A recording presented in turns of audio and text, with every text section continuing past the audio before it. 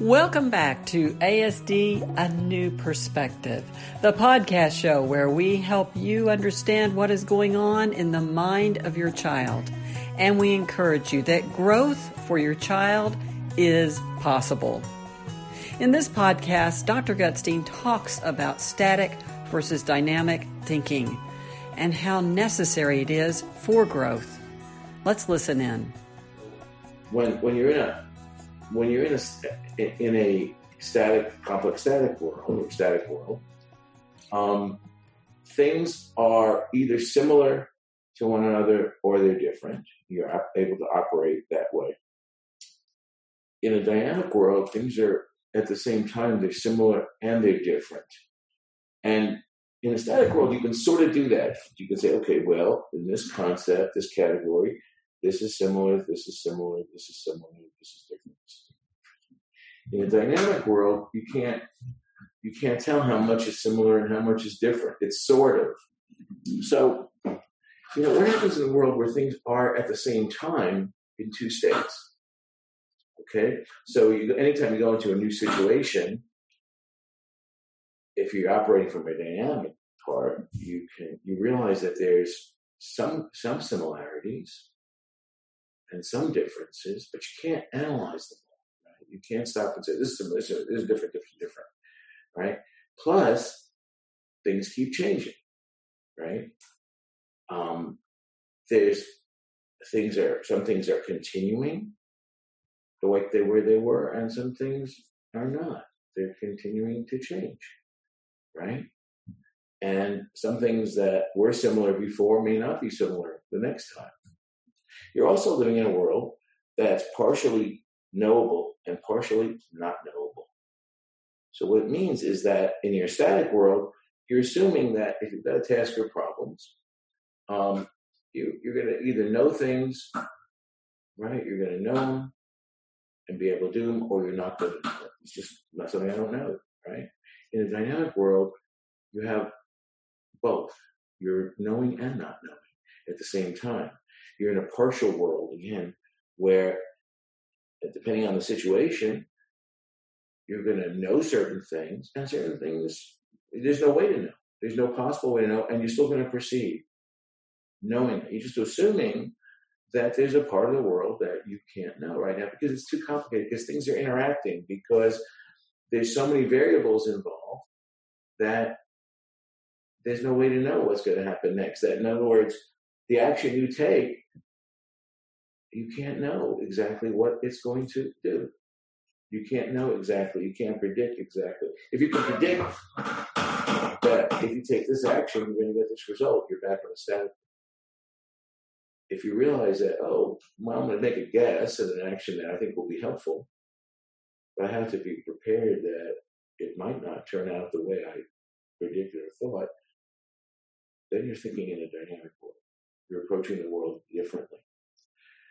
When you're thinking that you can take an object, for instance, and put it on the ground and come back to it later, and it'll be in the same place, you're in a static world, which is appropriate most of the time when you're putting an object in the ground.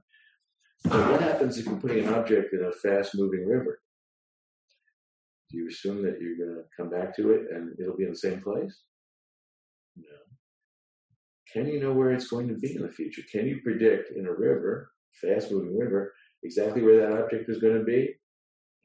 No way. There's too many variables. There's different flows. There's weather conditions. There's things in the river, right? Many things at river. There's, it changes. Rivers, fast-moving rivers change from moment to moment, hour to hour. There's no way you can predict. You can predict it's going to be downriver, sort of downriver. You can sort of get a general area, we call a framework, an area of where it might be. But within that area, you have no way of knowing where it's going to be. And so you're living in a world now where you can know and not know, where you can know sort of generally things. But as you approach the river, for instance, or as you approach that situation, you might get more and more information about it. But you're going to live with that degree of not knowing, right? And you're going to live with that degree that things are not going to be there when you need them. That you're going to be managing problems and situations in a very different way. Right? You're not going to be, you can't handle a sequence of river conditions. You can't handle it. You can't analyze it one by one by one. I always use it. Another example I use is when you decide to get whether you're going to marry somebody. Try doing it through, if you're doing it through a pro and con list, you could, but then let's say you have all these pros and cons. What do? Is each one the same?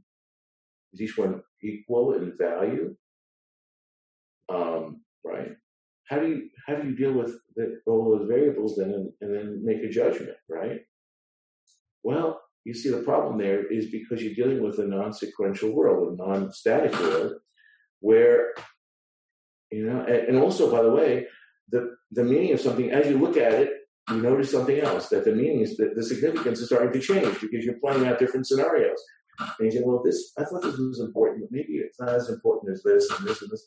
And even your mind, right, continues to sort of play out things and change its mind, change your mind, you look at things differently. And so, there's no way to do that in a sequential way. There's no way to do it. It doesn't stay the same. It doesn't maintain its little static piece by piece by piece by piece by piece sameness, does it?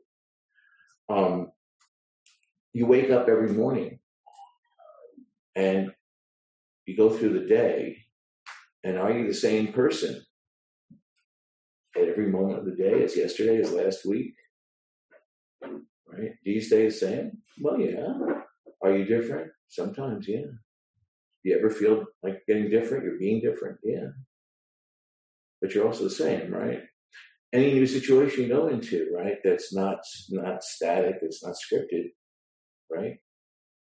If you can't figure out what's the same as other situations, if you can't appreciate that, you're going to feel chaotic, right? You go into a new situation and you have no idea of anything in your experience that's like it. You should probably leave, get out of there, because you're going to be completely overwhelmed by it. You're going to be threatened.